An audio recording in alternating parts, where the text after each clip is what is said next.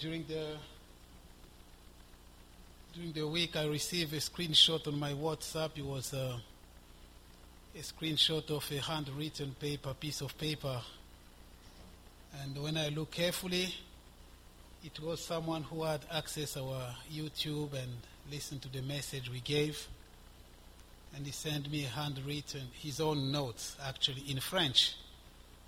And that was the note he took when I was preaching in 2005. At that time, I was preaching Ce que j'ai contre toi ou la dimension manquante. I have this against you or the missing dimension. In French, it was a standalone preaching. So he took note, just sent me the note, and I look, I say, oh, is that how I was preaching at that time? And but that speaks volume to me. It means that one day the work of everyone will be revealed in heaven. We're talking about 19 years before. And that young man who was taking diligently his notes, he's now a pastor. And he's married, he had 3 or 4 children. And just to see that, he went in his archives and find that, a Christian is a disciplined person. A Christian need to have his notes. You need to have your notebook. You can go back. You need to record what God reveals to you. The prayer request, the things you're praying about. The thing God tells you directly. Any particular significant teaching you hear. Something. Just write it down. You can reflect back on it 20, 30 years after and say, "Oh, praise the Lord." It's important. But these days, nobody cares. People just come, they listen, they go, which tells you that sometimes people are just not serious. That's what it means. And preachers are working very hard to search the word, to come, and people listen, they go as if they've never heard anything. Judged by the kind of questions sometimes you hear. You say, but I've taught this 10 times. I was in Burundi many years ago. There was a lady who was, I think, number 2 in a choir. The pastor was a good teacher, and one day during midweek fellowship, she raised her hand and she said, Pastor, I have a question. Is it true that Jesus has come back? Someone saw him in the market this morning. Now we all held our breath. This is someone who sings in the choir all the time. It was hopeless. The pastor could not reply. We were shocked. Just to tell you that people are not serious with God. That's what it means. Sometimes we are ignorant of the basics. The Apostle Paul, writing to the Thessalonians, says, I do not want you to be ignorant. The Lord marvels my people perish for lack of knowledge. It's not a good thing. Remember the disciple of Emmaus, the reaction of the Lord, or what they were telling the Lord. You're the only one living in Jerusalem who does not know what has happened in Jerusalem. The Lord replied and said, you. In French he say, homme sans intelligence. Foolish men, not ladies.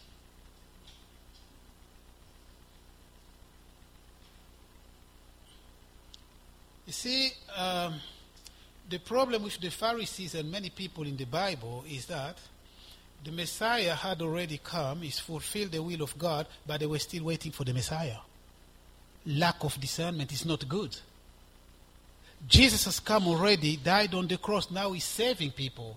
His blood avails much. People are being saved, people are being washed, and they are whitening their robe in the blood of the Lamb until he comes back.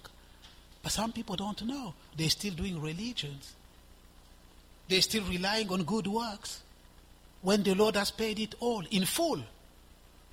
That's not a good position to be in. Why do you think the Bible was given? Why do you think with perseverance the first disciples were assembled together all the time, being taught? Why do you think that was? Why do you think they were gathering together and praying? The word that is used, and I really like that word, is perseverance. These things take perseverance. Otherwise you get discouraged. You look at the news, depressing news, what is happening, financial crisis, financial forecast, disastrous, etc. You see those things, deception in churches, compromise in the church, all those kind of things. When you see those things, you may be discouraged. But it's not magic. There's no other way. It's the Bible.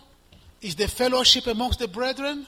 It's the fellowship with the Father, the Son, and the Holy Spirit. It's the assembling together and praying together. That's what will keep us going. There's no other way.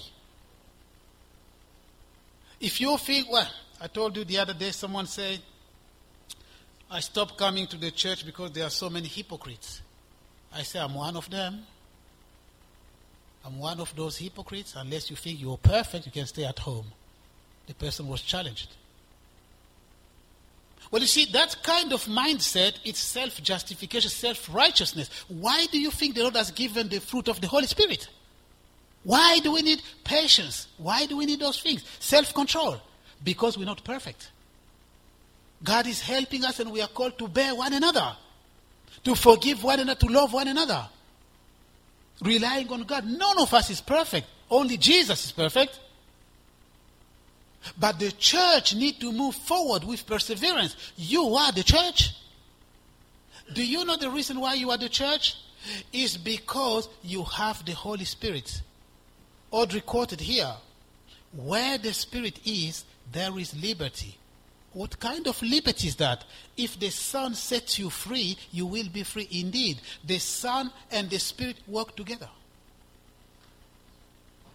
The Lord sets you free. He fills you with His Holy Spirit. Now you are free to walk with Him and for Him and through Him. Without the Holy Spirit, you're not a Christian. As simple as that.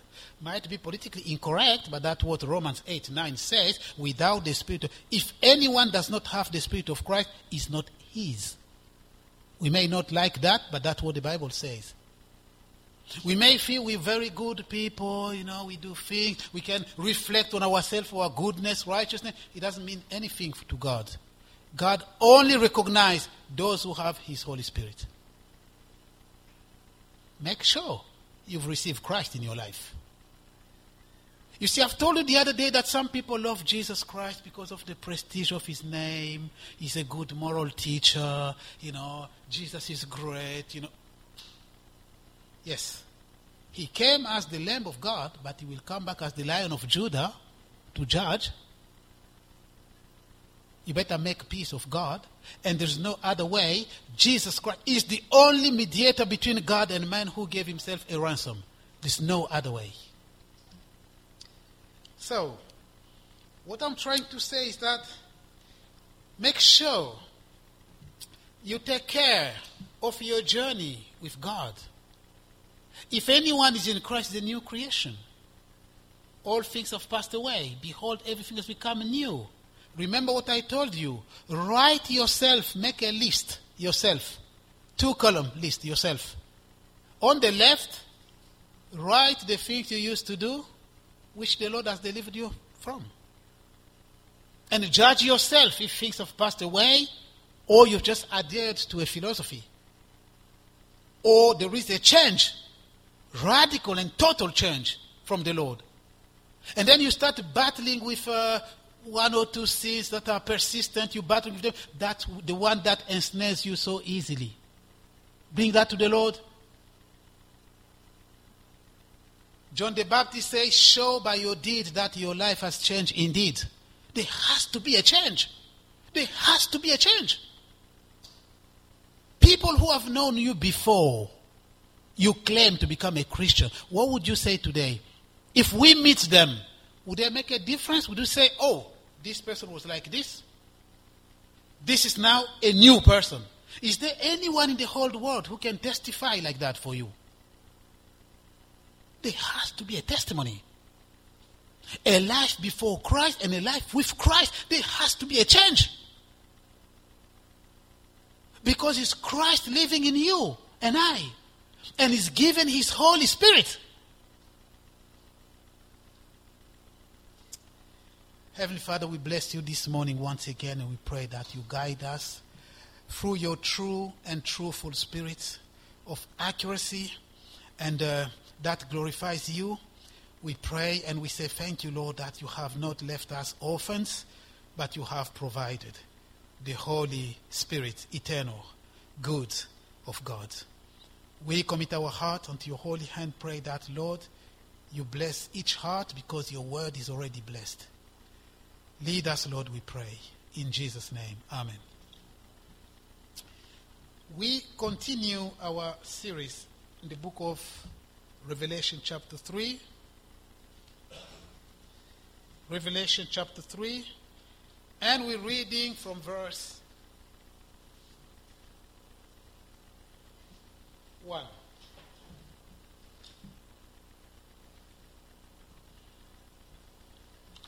Revelation chapter 3, we're reading from verse 1. Now, as I said last week, this is the second time we continue our series on the Church of Sardis, but it's still possible that we will need a third teaching to conclude on this particular book. Revelation chapter 3, verse 1 to 6. And to the angel of the church of Sardis writes, These things says he who has the seven Spirit of God and the 7 stars. I know your works, that you have a name, that you are alive, but you are dead. Be watchful and strengthen the things which remain that are ready to die, for I have not found your works perfect before God. Remember therefore how you have received and heard. Hold fast and repent.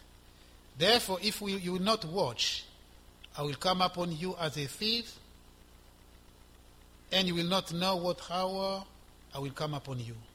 Verse 4. You have a few names even in Sardis who have not defiled their garment, and they shall walk with me in white, for they are worthy. He who overcomes shall be clothed in white garment, and I will not blot out his name from the book of life, but I will confess his name before my Father and before his angels. 6. He who has an ear, let him hear what the Spirit says to the churches. Amen. Now, this cannot possibly be the physical ear, because we all have an ear. This is spiritual discernment, to understand the time in which we live, to understand God's requirement, God's desire and will for us.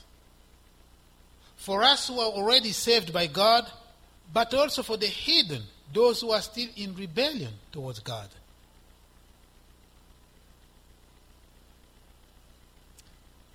Let he who has an ear hear what the Spirit says to the churches.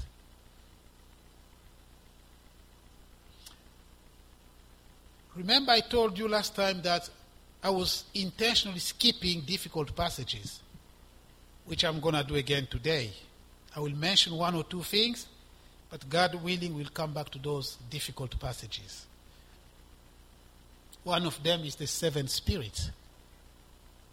In verse 1, 7 spirit is written with capital S, and then S at the end, as if there was many Holy Spirits. That's a difficult passage. Then you have in verse 5, I will not blot out the name from the book of life, which has led people to say, you see, you can lose salvation because God can blot out your name out of. Those are difficult passages, needing careful examination. God willing, we'll come back to that next time. I may just touch on them very quickly today in passing. I'm still reminding you the 2 approaches to interpreting these letters: the historicist approach and the futurist approach. It's very important that we keep on reminding ourselves that, because of this. You see, what the Apostle John saw in chapter 1, he saw 7 lampstands. In other versions it mentions 7 candlesticks, but I prefer lampstands. And then the Lord was walking through those lampstands, and he was holding in his hands right hand 7 stars. And then an interpretation was given to John that the 7 stars were the 7 angels or messengers or ministers of those churches. And the 7 lampstands were those churches, those 7 churches. And the Lord was working among those churches. He sustained his servants, and he is the one blessing, leading, because he desires to fellowship with the believers. In the book of Acts we read that the Lord was amongst his people, confirming his word with signs and wonder. He was there with them, confirming his word. The Lord delights. Through his Holy Spirit, the Lord delights that. So, the 7 lamps, by the way, in the Old Testament, when how is that called in Hebrew? Menorah? Good. Has how many branches? 7 branches. But I don't know. I'm talking about 7. I have the idea of 7 in the Bible. I don't know about 9. That's the first time I hear that. But we can check that. It's possible. Now, but we know about 7. Now, but it's possible. I'm going to check that out. We know about 7. Even here in the Bible, we talk about 7. But the point I'm trying to make here is that that menorah has 7 branches, but is referred to, that represent the Holy Spirit, even in the Old Testament, that enlightened the priest when they're celebrating the bread, the showbread is called, the bread, that lamp will enlighten that. So it's the Holy Spirit who guide and help us even to understand the Word of God, to discern, to interpret. It's the Holy Spirit. You see, but there are 7 branches, but it's 1 lamp. So that's the idea here. In the Bible, it says that there are 7 spirits standing before God in heaven. 7. Still with capital S. 7. How else can we understand that? It's a difficult passage, and we have to recognize the difficult passage. But we examine the Bible itself, and we begin to see some avenues of light. For instance, the Bible itself says that the 7 lampstands represent the 7 churches. That's what he said. So we can begin there. It's a safe ground to start there. Then when you read on the letters to all the 7 churches, you realize that toward the end of every letter, it says, hear what the Spirit is saying to the churches. Thank you, you good Bible readers. Not to the church, to the churches.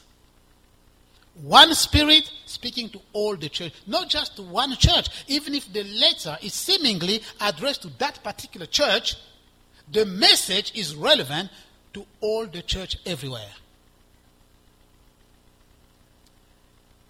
The fact that the Spirit is talking to that particular church 7 times, the Spirit is speaking to that particular church, is this. You have this form in Galatians chapter 5, verse 22. Some people say the fruit of the Holy Spirit, there are 9 of them. No, there's only 1 fruit of the Spirit. Only 1. With 9 parts. Read your Bible again. It says, and the fruit of the Spirit is, not are, is. Joy, peace, and 9 of them until self-control. 9 parts of the same fruit is the same style that is used in that place when he talks to the Spirit with the S. Is the particularity to show that the Spirit, the fullness of God, the perfection of God, 7-fold Spirit, yes, that's the expression, is a 7-fold Spirit that demonstrates the perfection of God. That's what it is. And because it's sent with a particular message to every church, that's why you see that S. It's not that there are many Holy Spirit. Got to be careful here because the Mormons can jump on this one. The Mormons can challenge you on this one, because the Mormons believe that there are three gods with G capital and S at the end. That's what they believe. God, that time three gods. So if they find something like this, they can challenge you and say, oh, you see, that even the Spirit, there's no one only. So let's be very careful when reading these things. The other difficulty is the blotting out the name from the book of life. You see, people have come and say, you see, one can lose salvation just because of that. Well, there's only one place in the Bible when you have a mention of that again. Let's turn to Exodus chapter 32.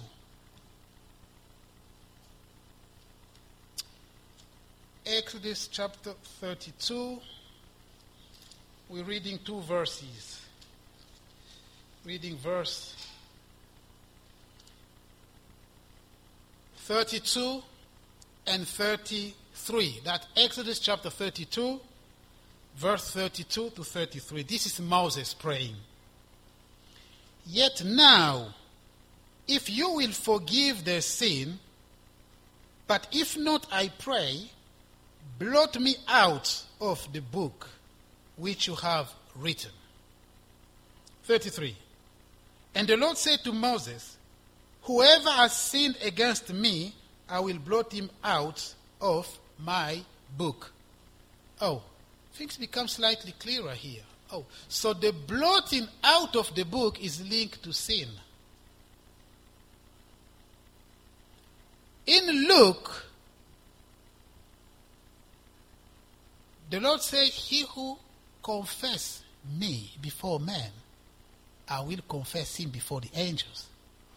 He who denies me before men, I will deny him. You see, ultimately, the being written in the book or not is just linked to salvation. End of the story. You have Jesus Christ. You are saved. In the end, your name will be written in the book of the Lamb. That's the most important. The Lord has revealed to us what we need to know. What is the most important to us? There are different interpretations of this. Some of them are valid, some of them are like this, etc. One of them is this.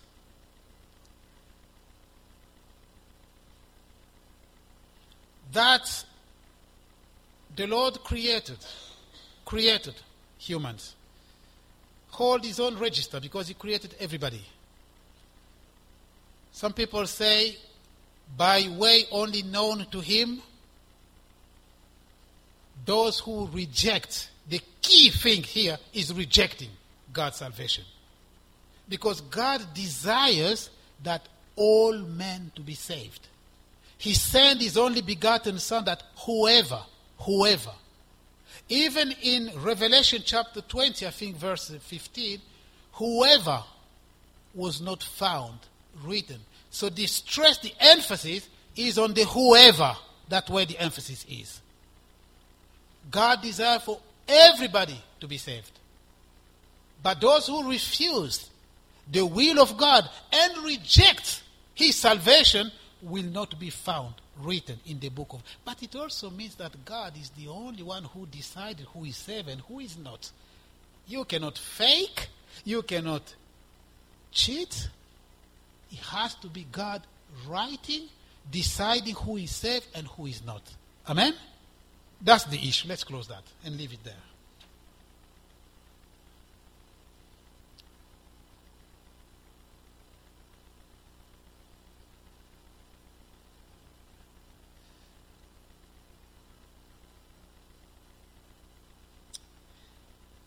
We're not going back to the Diana, Artemis temple, etc. We've done that already, historic time. Because it's very important. Those things were very important because if you look at what the Lord is telling this church here,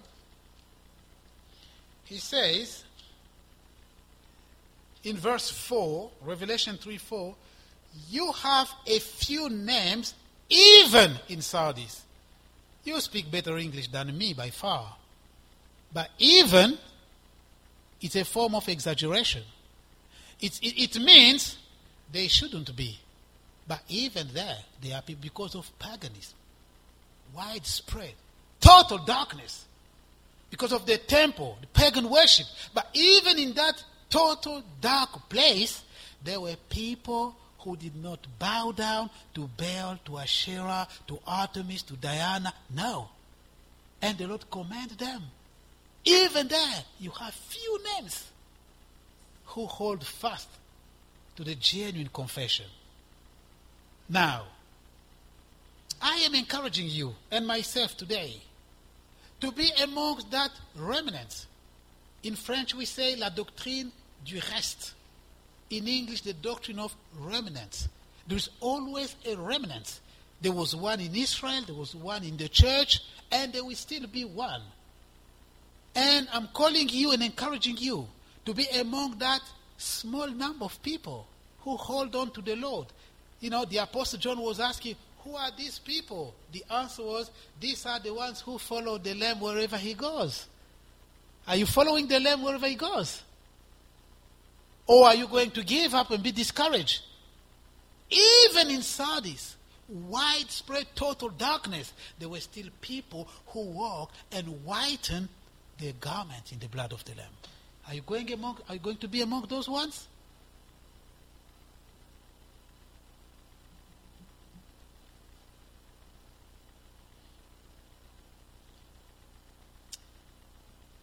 This man, Professor Butler, who was maybe the greatest researcher who researched these things in the ruins of the ancient church. This church is here. He wrote something. He said, I think I quoted this for you last time, that the darkness that is in that part, Asia Minor, in that part, cannot even be compared with the darkness of Babylon. Because when I was thinking, why would the Lord focus his attention on that part of the world? Then as you read the book of Revelation, you hear things such as the throne of Satan is there, the death of the devil, people who have gone, the synagogue of the devil. There seems to be a concentration there of evil things in that place. So there is a good reason. But even there, the Lord raised the church. Remember in Ephesus, read with you from Act 19, how many people were coming to faith. The temple of Diana Artemis was right there. The trade of shrine was widespread. But when the Holy Spirit came and the word of God spread, people were forsaking those things. They were coming with the magic books and they were burning them in front of everybody. Very expensive books. And the people who were trading the shrine get very angry with the apostles. They say, how come? Our trade is in trouble because of the word of God. The word of God. But read the beginning in Ephesus 18:19. Did you receive the Holy Spirit where you believe? No, we haven't even heard about it. Pray for them. They were saved. They will receive the Holy Spirit. Then they could be witness. There was effective witnessing. You can make all the plan you want for London. It's not going to work unless God initiates.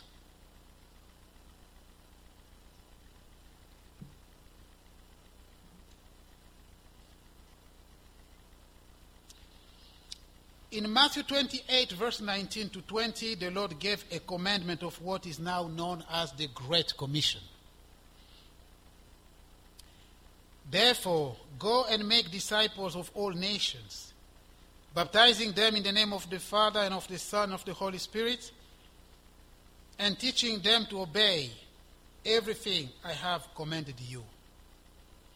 That is the Great Commission. But the Great Commission is to be fulfilled in order.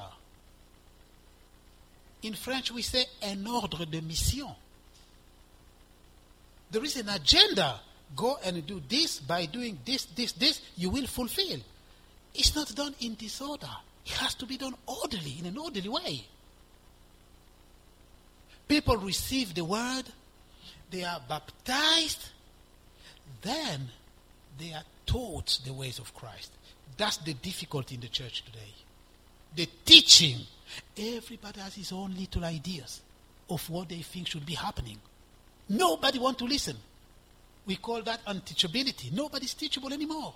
Yet the Lord said, teach them to observe everything I have commanded you. Everything. But you can't just become your own church. No.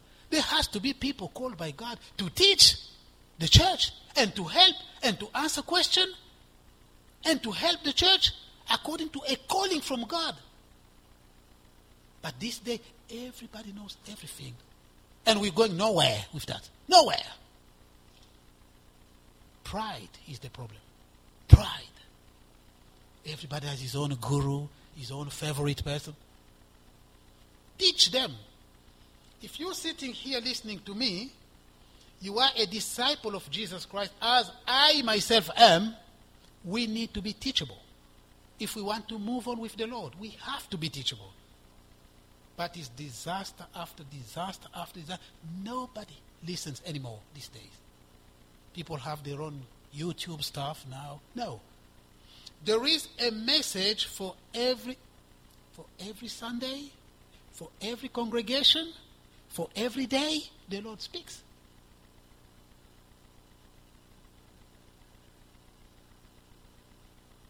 Now, the Great Commission to be fulfilled,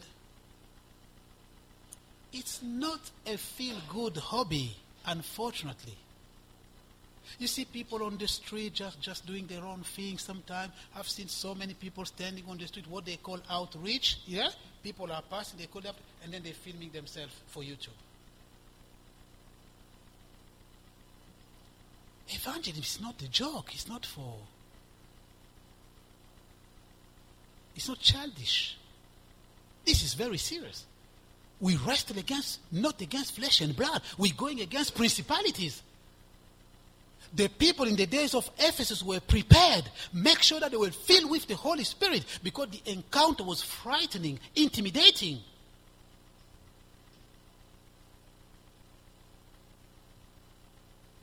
It's not a storytelling things and feel great about doing something and be on YouTube. We're going against principalities. What does the Bible say? Those whom the prince, the God of this age has blinded. So we're going against people who are under the grip of the enemy. We're not going to go with bookish knowledge there. One needs to be seriously prepared and be filled with the Holy Spirit and go in the strength, the admonition, the encouragement of the Holy Spirit.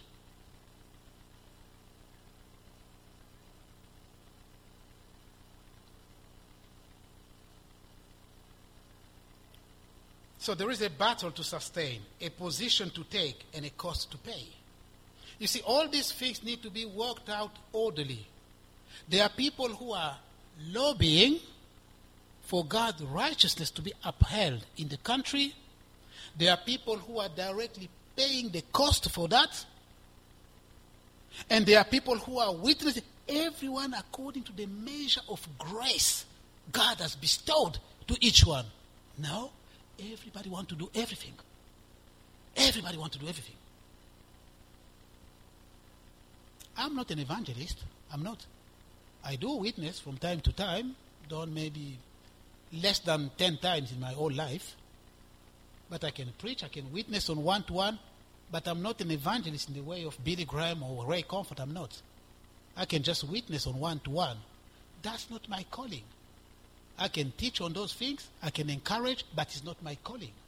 My calling is what I'm doing now. This is what I've been called to do. And each one of us, seek in the Lord what the Lord has called you to do. And then God will give you the strength to fulfill effectively what God has called you to do. But the disaster is, everybody wants to do everything. Imagine 11 people in the stadium, the goalkeeper wants to be the midfielder wants to be the striker. Imagine that kind of, that's what we do. And the coach is just sitting there, that's not what I taught you. And Jesus is there just looking. Everyone, no, I don't like this, no. I want to be midfielder, no, I want to be striker, I want to be, no.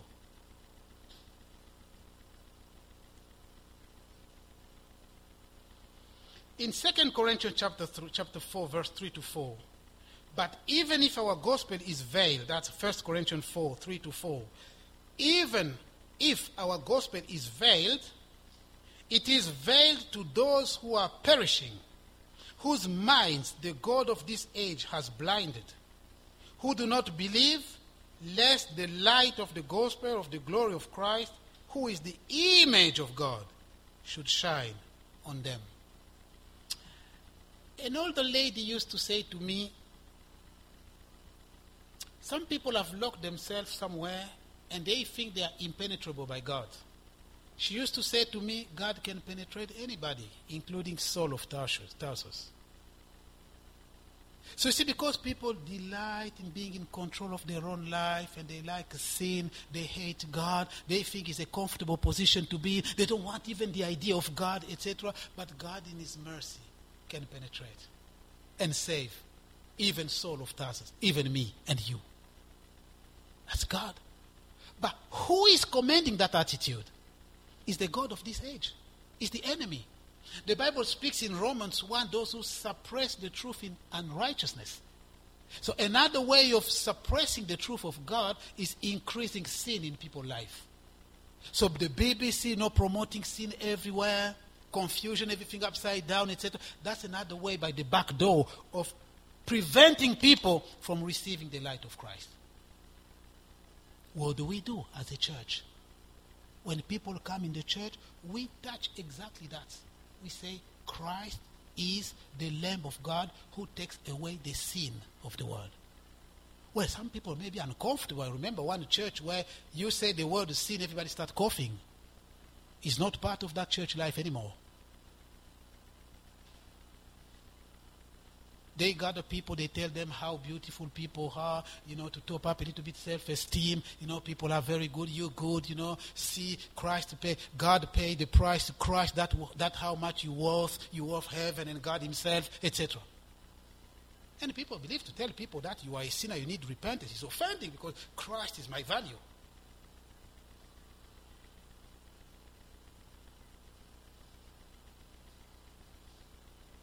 So, those who are effectively called to do evangelism should understand this spiritual truth and prepare accordingly and be filled with the Spirit of God.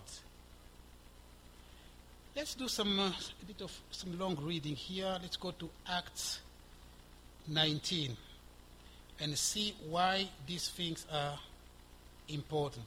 Acts 19. Act 19. We read from verse 1 to verse 6. Act 19, 1 to 6. And it happened, while Apollos was at Corinth, that Paul, having passed through the upper regions, came to Ephesus, and finding some disciples, he said to them, did you receive the Holy Spirit when you first believed? Listen to the answer. So they said to him, we have not so much as heard whether there is a Holy Spirit. That's shocking. That's very serious. So we are believers, we haven't even heard. Nobody has taught us about the Holy Spirit. Nobody has even taught us the need for the Holy Spirit. Well, verse 3. And he said to them, into what then were you baptized? You see, this suggests that Paul was not just talking about the receiving of the Holy Spirit, because every believer in Jesus Christ, when you receive Jesus Christ, you also receive His Spirit. But Paul is talking about the baptism in the Holy Spirit. You see the second question? In which baptism then were you baptized? In other words, were you baptized in the Holy Spirit when you came to Christ? That's the question. So the question is not about people get so depressed, I don't have the Holy Spirit. No, we're talking about something different here. Every believer in Jesus Christ has the Holy Spirit. Because in Romans 8:9 it says, anyone who does not have the Spirit of Christ is not his. When you receive Jesus Christ, He comes to live in you by his Spirit. So the problem here Paul was trying to address was the spirit of the service. The measure of spirit that will enable them to serve God, to be effective witness in a place that was overwhelmingly dark. Let's read on. Verse 3. And he said to them, into what then were you baptized? So they say, into John's baptism. Then Paul said, John indeed baptized with the baptism of repentance, saying to the people that they should believe on him who would come after him, that is, on Christ Jesus. Verse 5. When they heard this, they were baptized in the name of the Lord Jesus. Verse 6. And when Paul had laid hands on them, the Holy Spirit came upon them, and they spoke with tongues and prophesied. That was missing. That was missing. Good. Now let's read on and see now what happened after that. Jump to verse 16. Let's read from 16 to 20. Then the man in whom the evil spirit was leaped on them, overpowered them, and prevailed against them, so that they fled out of that house naked and wounded, etc. Verse 17, this became known both to all Jews and Greeks dwelling in Ephesus, and fear fell on them all, and the name of the Lord Jesus was magnified.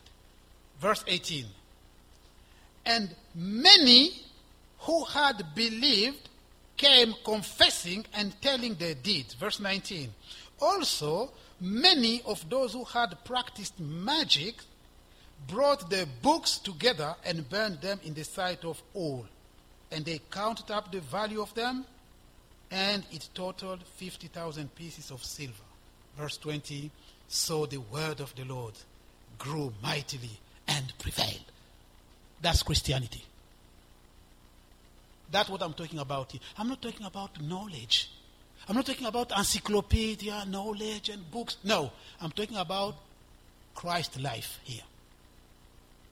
These things cannot be achieved by human understanding. Only the Spirit of God. The Spirit of God, the Word of God is the sword of the Spirit. So as we talk these things, if you listen carefully, the Lord will do the work in your spirit. The Lord will convict you.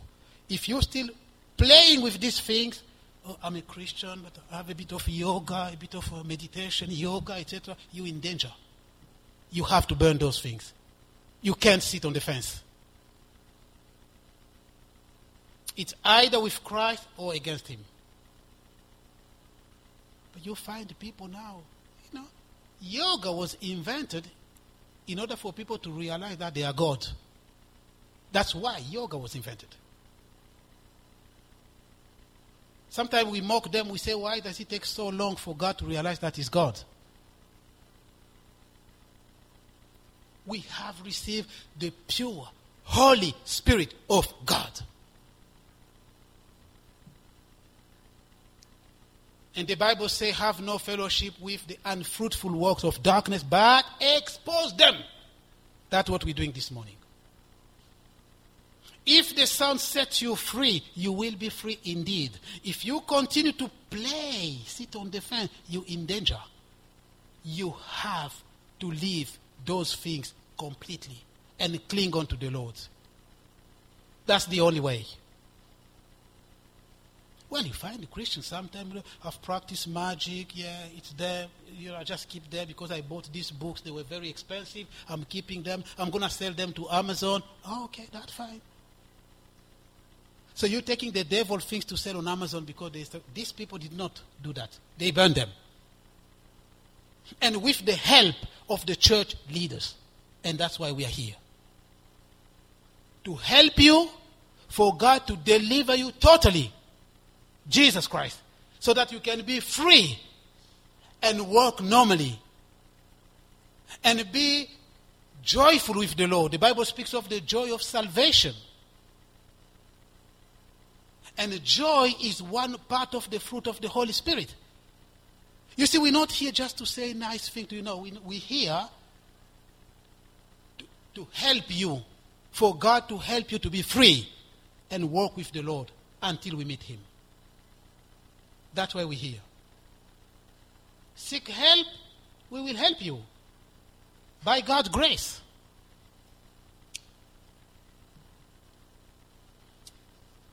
Now, let's say something about the big temple again in Ephesus.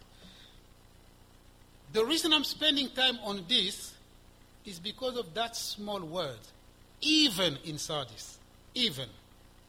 The darkness in Sardis meant that God was glorified and magnified, that there were people in that very dark city who trusted Him. You know, we've just moved in Dartford, and someone approached me and said, "Oh, Dartford, there's a lot of darkness." I say, "Show me another place where there's no darkness." And if there's total darkness, then we're coming with the light of Christ. The Bible says darkness will not prevail forever.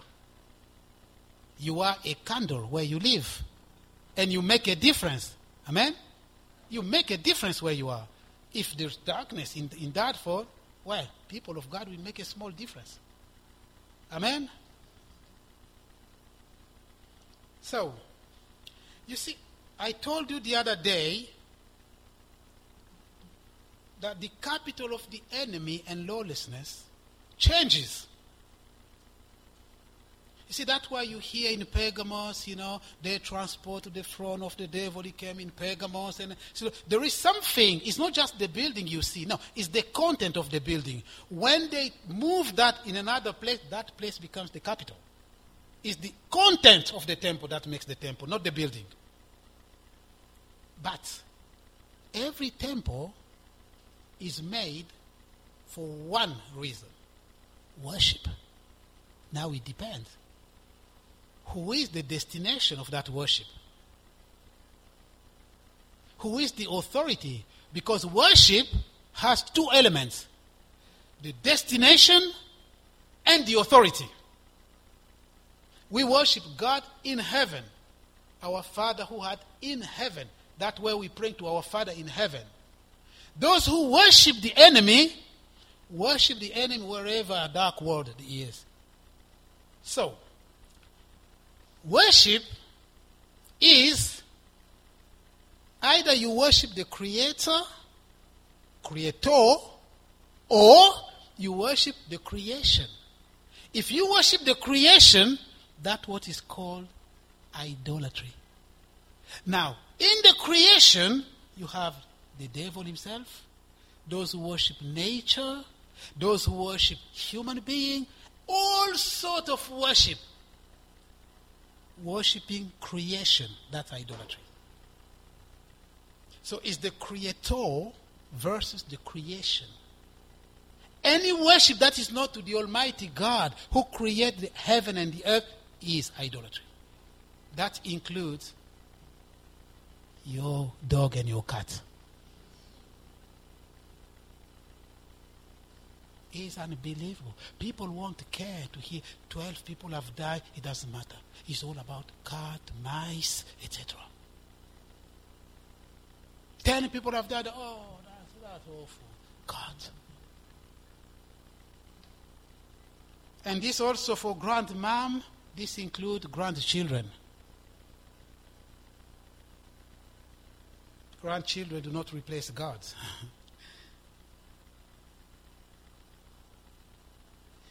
In fact, as magnificent as a building might appear, it does not make any temple. It is the content, the foundation, the purpose, and the subject that makes the temple. A temple is for worship. There are only two destinations and authority in worship. It's creator versus creation. God who made the heaven and the earth, the God of Abraham and Isaac and Jacob, Israel, Yahweh and our God and Father, who sent his only begotten Son, Jesus Christ, to die for us on the cross. That's the only true God we worship. The only alternative is Satan. the God of this world. In 1 John 5:19 it says, "We know that we are of God, and the whole world lies under the sway of the wicked one. This includes worship given to fellow human beings and nature." You see, the devil is referred to as the God of this world. In fact, he asked the Lord to worship him. By doing what? By suggesting and by revealing something. Look, all belongs to me. I give to whomever I give. All I want, if you can just worship to me. We understand. Fame in this world, celebrities, some rich people. I was asking the children yesterday, what's another word in the Bible for rich, for wealthy, for rich? They struggled a little bit. Eventually one got it right. He said, wicked. I said, yes. Why do you think wealthy people are referred to as wicked? Because you don't know what they do to get that money. They don't care about the poor, the Bible says. They don't care. They can buy justice. They can have the best solicitor in town. What do? They can give a phone call. Someone used to tell me, those people, while you're struggling with your little mortgage, those people always have 5 or 6 solutions to every problem in their lives. One phone call, they resolve everything. Let's be sober. Let's be sober. Let's be content with what we have. Let's work hard. The Lord promised to bless the works of our hands. Let us not pursue too much riches. Can be very dangerous.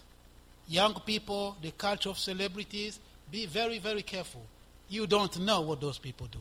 Some of them don't even sleep. They're afraid of everything. I was saying a story of someone who was, having a nap in the second floor. His children were playing in the garden, and suddenly one child shouted, "There is a snake in the second floor." He said, "Where is it?" They're so afraid to die.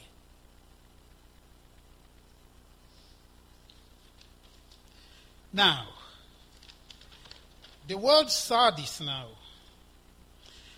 The word Sardis itself has different meanings. Very difficult words to define. Some meanings of the word Sardis seems to be even disconnected. The word Sardis means remnants. It means those escaping. It means renovation. It means sun, S-U-N. It means Prince of Joy. Now, from a spiritual perspective, these definitions are connected on a spiritual level. In fact, those who believe in Christ are, I call them spiritual Sardis. Sardis is a good name. It means remnants. It means those escaping. It means Prince of Joy, the joy of the Lord, the joy of salvation. So there's no harm if you call someone brother and sister or brother Sardis. It's okay. It's not an insult. Remnants, the majority of the people reject God. At some point, only 8 people in history chose to trust God, Noah and his family. The idea of remnants. Those escaping, on the sole merit basis of Christ's finished work on the cross, we are saved from God's wrath to come, so we are escaping. Renovation, we are called to be salt and light in this world. We are Sardis. Sun, yes, we are called to be light in this world. Cities built on a hill, all for all to see God through our lives. Prince of Joy, our joy is not conditioned by current circumstances. It is from God's Spirit, and it transcends trials and tribulation. We're going to stop there, and next time, God willing, we will continue. But the church of Sardis was a dead church, but with a very good reputation. Ironically, I would call that church a living dead church. It was a church of lifeless profession of faith. It went through formality, formal routine, but had no real spiritual life, sadly.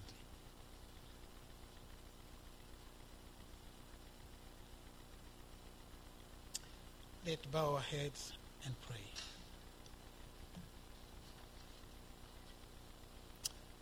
Heavenly Father, we bless you this afternoon, and we say thank you for the time you've allowed us, Lord, to share these things.